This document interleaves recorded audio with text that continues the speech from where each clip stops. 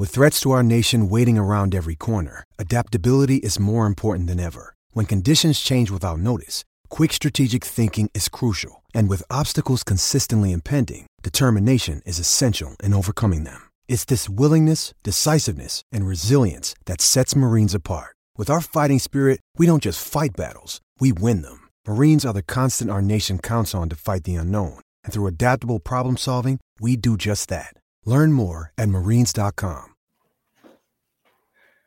Welcome into the Talking Tide podcast on the Pigskin Podcast Network. I'm Chase Goodbread, sports columnist of the Tuscaloosa News, joined as I am each week by Travis Ryer, the longtime senior analyst at BamaOnline.com. A lot to get into here on this edition of Talking Tide. Quickly, though, we want to tell you where to get us. Certainly at our web host at megaphone.com. Also catch Talking Tide on any podcasting app you prefer, including Apple Podcasts, Stitcher, and plenty more. You can also get us on YouTube or Facebook, live or recorded in those locales. And certainly we want to thank our sponsors really quickly as well. Peterbrook Chocolatier of Tuscaloosa, North River Dental Associates, and DraftKings. More on them a little bit later in the program. And finally, the Twitter feed, Talking_Tide. Links to all of our podcasts right there. And Travis, we dive right in on Selection Sunday Eve. The selection committee unveiling the field of 64. Alabama makes the field for the second year in a row. It's the Crimson Tide's first time going back-to-back with NCAA tournament bids since the mid-2000s. It's been quite a long time. And they get in with a 6th seed despite kind of limping into the show, into the dance, losers of their last 3 games, including their first game in the SEC tournament. But the resume, Travis, was strong enough already that they did not need a hot finish, and they will be taking on a play-in winner between Notre Dame and Rutgers. They will, and if you want to know why Alabama not only got in, but is able to still achieve a 6th seed, despite the fact that if you included the SEC tournament, this is a team that finished the season sub 500 in SEC play. Well, just look at the top seeds, the number 1 seeds for this field. And Alabama had success against those teams. And the quality wins were of exceptional quality, and some of the losses, not so much. But I don't think you can understate and credit, ultimately, despite the struggles in SEC play and really down the stretch, the job done by Nate Oates. As you said, first time in a long time that Alabama men's basketball making back-to-back appearances in the big dance. And so need to start there and give the appropriate credit to Nate Oates before we probably get a little bit negative after that loss to Vanderbilt. Yeah, rough game against Vanderbilt for sure. More on that in a couple minutes. Just a quick reset here on Alabama's look here in the opening weekend of the tournament. They enter 19-13, again, as a 6th seed. They'll be playing Friday, airing on TNT. It'll be a 3:15 p.m. Central Time tip-off against that Rutgers Notre Dame winner. Be a couple more days, Travis, before we know which of those 2 teams Alabama will be playing. And, of course, they'll look ahead game, not that Alabama can afford to, but if they happen to win that first-round game, they'll be taking on the winner of a 3-14 game, Texas Tech, a 3 seed, Montana State, a 14 seed, Travis, on the other side of that bracket in the West. Yeah, and, it's tempting to think about how the bracket lays out. You got Duke also in that bracket and on that side with Alabama and Texas Tech. But as we talked about with this Alabama team, really for a couple of months now, you can't afford to look past the very next game. And whether that's Rutgers, whether that's Notre Dame, some intrigue involved in either of those matchups. But essentially, once again, Chase, I think it comes down to Alabama. I think Alabama can, as a 6th seed, you would think, can take care of business against either of those 11s and Notre Dame and Rutgers, but you can't say that with 100% certainty. And then even if that happens, I'll go ahead and say this. I don't like Alabama at all in a potential matchup with Texas Tech. I think Texas Tech would absolutely bully this Alabama team at this point. So no sense really looking that far ahead. You're looking at, as you said, Rutgers, Notre Dame. When I think of those kind of teams, I think more Big East, more Big Ten, although I know Notre Dame's had more affiliation with the ACC than probably any league. I know Rutgers is in the Big Ten. That makes no sense still to me. But those kind of teams, right? Big East, Big Ten type of teams that Alabama's looking at. Yeah, and this is what I wrote for the Tuscaloosa News earlier this evening on the heels of what unfolded for Alabama.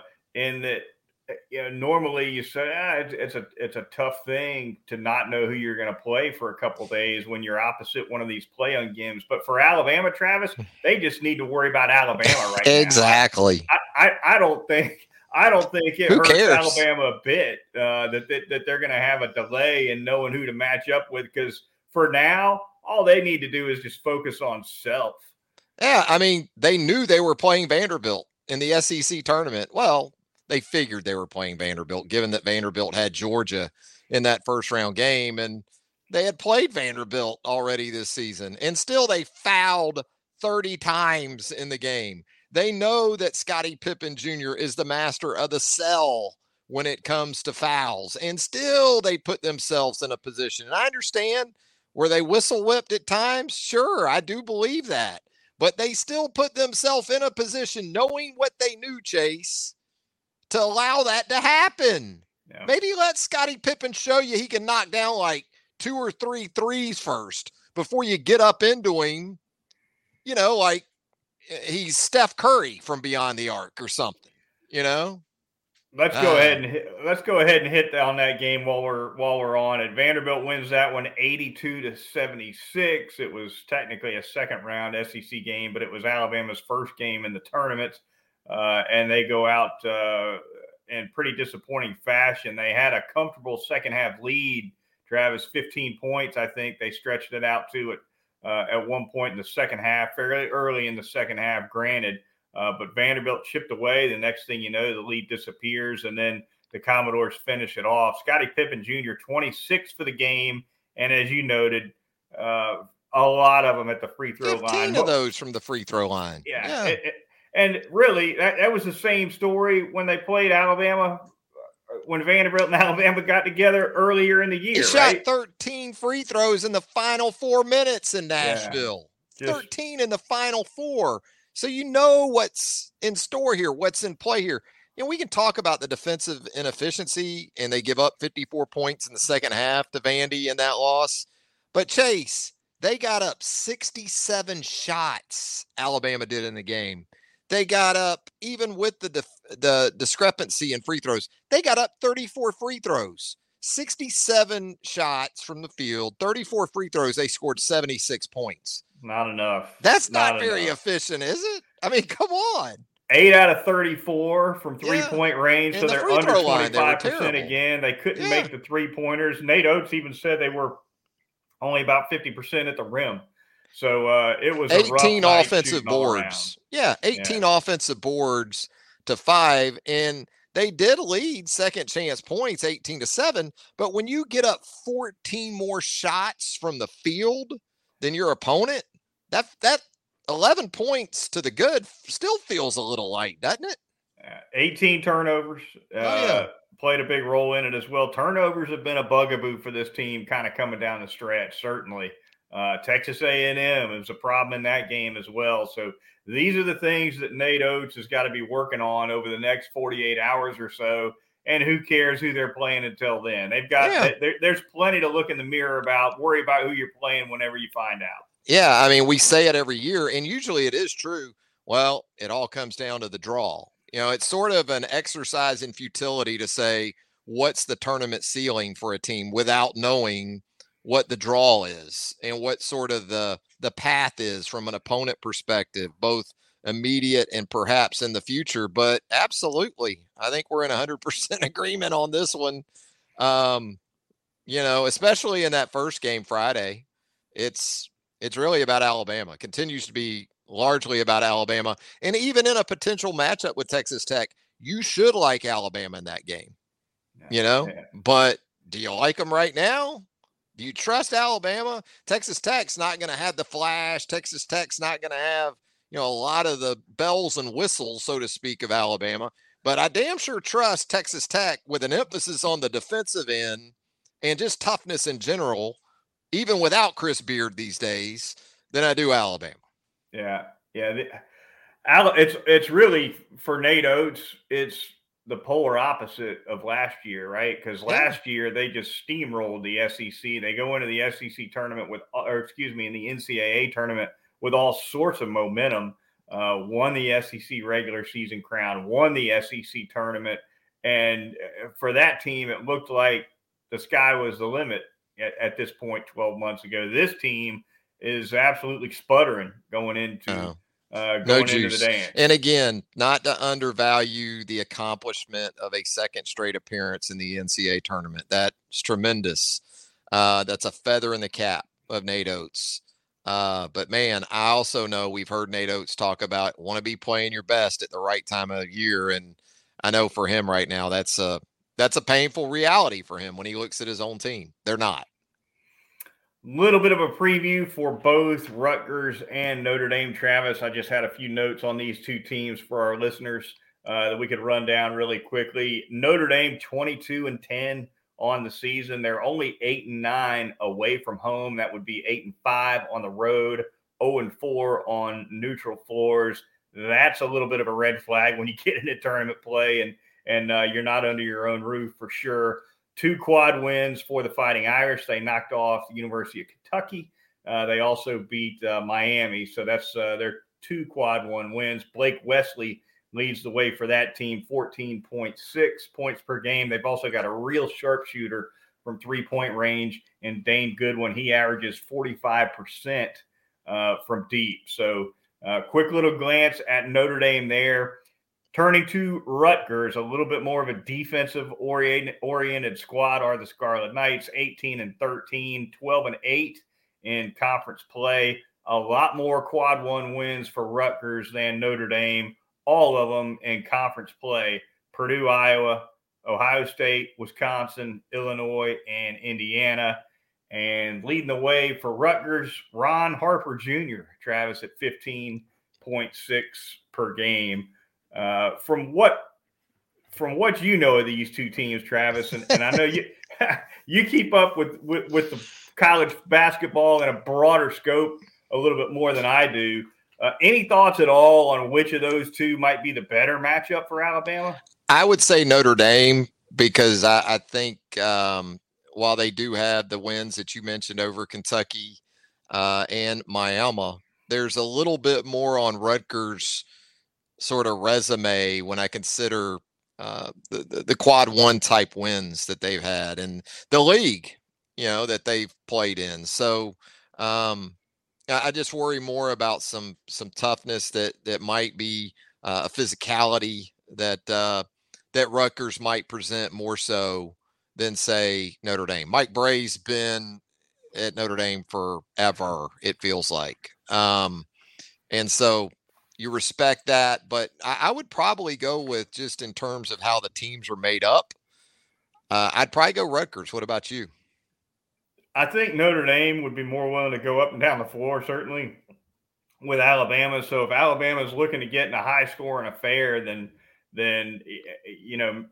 maybe Notre Dame is the way they want to go. But the way Alabama has been playing in terms of turnovers, in terms of poor shooting from distance, maybe they are better off with Rutgers. Maybe they are better off grinding out a low-scoring game because if they're not making the threes anyway, you may as well D it up, I guess, and see. But are they? Are they going to D it up? Yeah, that's are they going to have the 40-minute toughness? See, I agree with you, just in terms of tangibles and skill sets and things like that.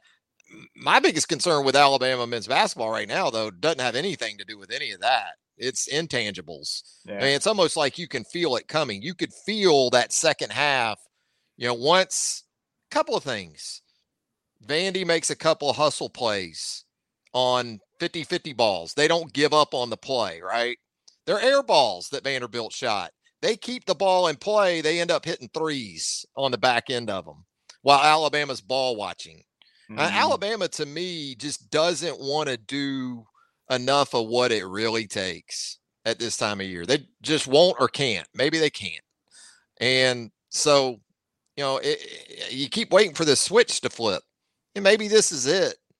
But, Vanderbilt essentially said after its win over Georgia in the first round of the SEC tournament, we want these guys. Right. We want them. Yep. They didn't Scottie Pippen Jr. didn't try to hide anything about it.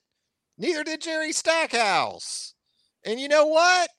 They got them. Then when the game wore on and it came down to who has winning time attributes, Vanderbilt scores 54 points in the second half. They called out Alabama. We're down 10 at the half and still won by 6. Yeah. That's where Alabama basketball is right now. That has nothing to do with talent or skill set, does it? It's a 1-2 thing, and Nate Oates has got to pull it together on both ends of the floor somehow. And the toughest thing for Nate Oates is I think he's got guys that he continues to say the right things to, and in their heart of hearts, Chase, they really believe they're doing it. Like some of these guys think, I don't know, coach, this is hard as I can go, but there's also a way of looking at effort. There's initial effort. Okay. Let's say you're guarding somebody. You shut down the initial drive. That's great. But the play doesn't end after the initial drive or the initial, sequence there. There's the secondary part to the play that you got to continue to guard and continue to make effort and do things that don't show up in the box score. And the help defense is spotty. The rotations their recognition spotty. Between the recognition and want, it's tough to watch. Either guys just don't recognize coverages or things that are look, Charlie Henry last year, we were talking about this guy in relation to defensive coordinators at Alabama on par with like Kirby Smart and Bill Oliver, right? I mean, he was a great defensive coach last year for Alabama. He's not any worse this year, but it took last year. It just hasn't taken. And Charlie Henry can come up with coverages and rotations and all these things, pressures. And even if those get carried out, again, initially, you got to, at some point, just play good defensive basketball. You got to sit your ass down, get in a stance, and play for the whole shot clock. Not for half of it and go, well, I shut that down. Well, they miss Herb Jones. They miss Herb Jones more than anybody they lost last year. I've said it many times. It's this season, especially the second half, has been the Herb Jones appreciation tour. That's right. Because it's just been reinforced over and over again, no doubt about it. Rutgers or Notre Dame, when Travis and I reconvene next weekend, we'll be talking. I guess by that time, we will have seen Alabama play a couple times. So looking forward to that. We're going to thank a couple sponsors here before we move on to the back end of the program. We're going to start by telling you all about North River Dental Associates and that outstanding dental service from Dr. Jack Smalley and his great staff of dental hygienists, conveniently located at 1100 Fairfax Park, right off of Watermelon Road. All your routine cleanings, get them done there. Your family needs some dental work, have them go to Dr. Jack. He does a great job. Endodontics, dentures, porcelain veneers, they do it all. You get a chip, they'll take care of it really quickly. I was in the chair a couple months ago with a chipped front tooth. Dr. Jack got a new one on there right away. I can't even tell. I can't even tell I had a chip. And it's holding tight still to this day. Does a great job with those as well. Botox and Juvederm treatments as well to tighten up those facial features. And don't forget, outstanding teeth whitening services over at North River Dental Associates, 752-3506, the number to call, or catch them on the web at northriverdentist.com. Going to tell you about Peterbrooke Chocolatier out there at 1530 McFarland Boulevard North in the Indian Hills section of Tuscaloosa. Maybe Chase Goodbread's favorite holiday of all coming up here in the next few days. You know what I'm talking about, right? St. Patrick's Day. I know we've been priming you for Easter and going ahead and taking care of that business with Peterbrooke Chocolatier. but also at Peterbrook in the next few days throughout the upcoming week, you can grab some St. Patrick's Day themed treats. Good bread. What Nice. about that? Nice. Sounds pretty Yes. good, right? Some green in the store. Absolutely. Absolutely. Peterbrook Chocolatier, they can take great care of you. Got the summer camps coming up. That's been a hit for many, many years in Tuscaloosa. Check them out. Give them a call, 205-752-0211 for more information on the summer camps, or just stop by Peterbrook Chocolatier, 1530 McFarland Boulevard North.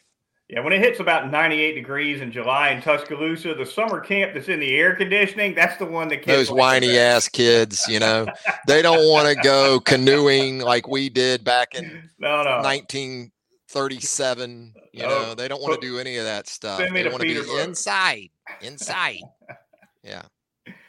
All right, finally, our corporate sponsor, that would be DraftKings. College basketball fans, join the action during the biggest tournament of the year with the DraftKings Sportsbook. Turn your team's victory into your own big win. New customers bet just $5 on any team to win and get $200 in free bets if they do. It's that simple. If they win, you win. So download the DraftKings Sportsbook app now. Use the promo code TPPN. That's the Pigskin Podcast Network acronym. You bet $5 on any college basketball team to win in the tournament.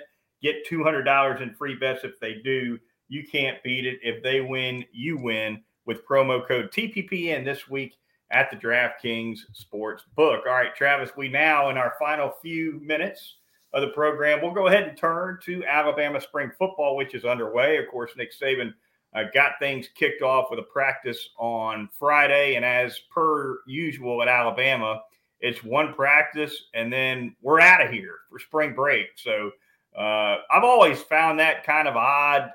Saban's explained it more than once, and it's still, for me, it's a little bit of a head scratcher, but whatever the case, he likes to get that one done and then let them go, and then they reconvene to finish off spring practice. But Saban, with a news conference on Friday after that opening practice, had some nice things to say about how these incoming transfers look. Jahmyr Gibbs, Jermaine Burton, for sure. So, and of course, Eli Ricks as well, the cornerback from LSU, made note of them.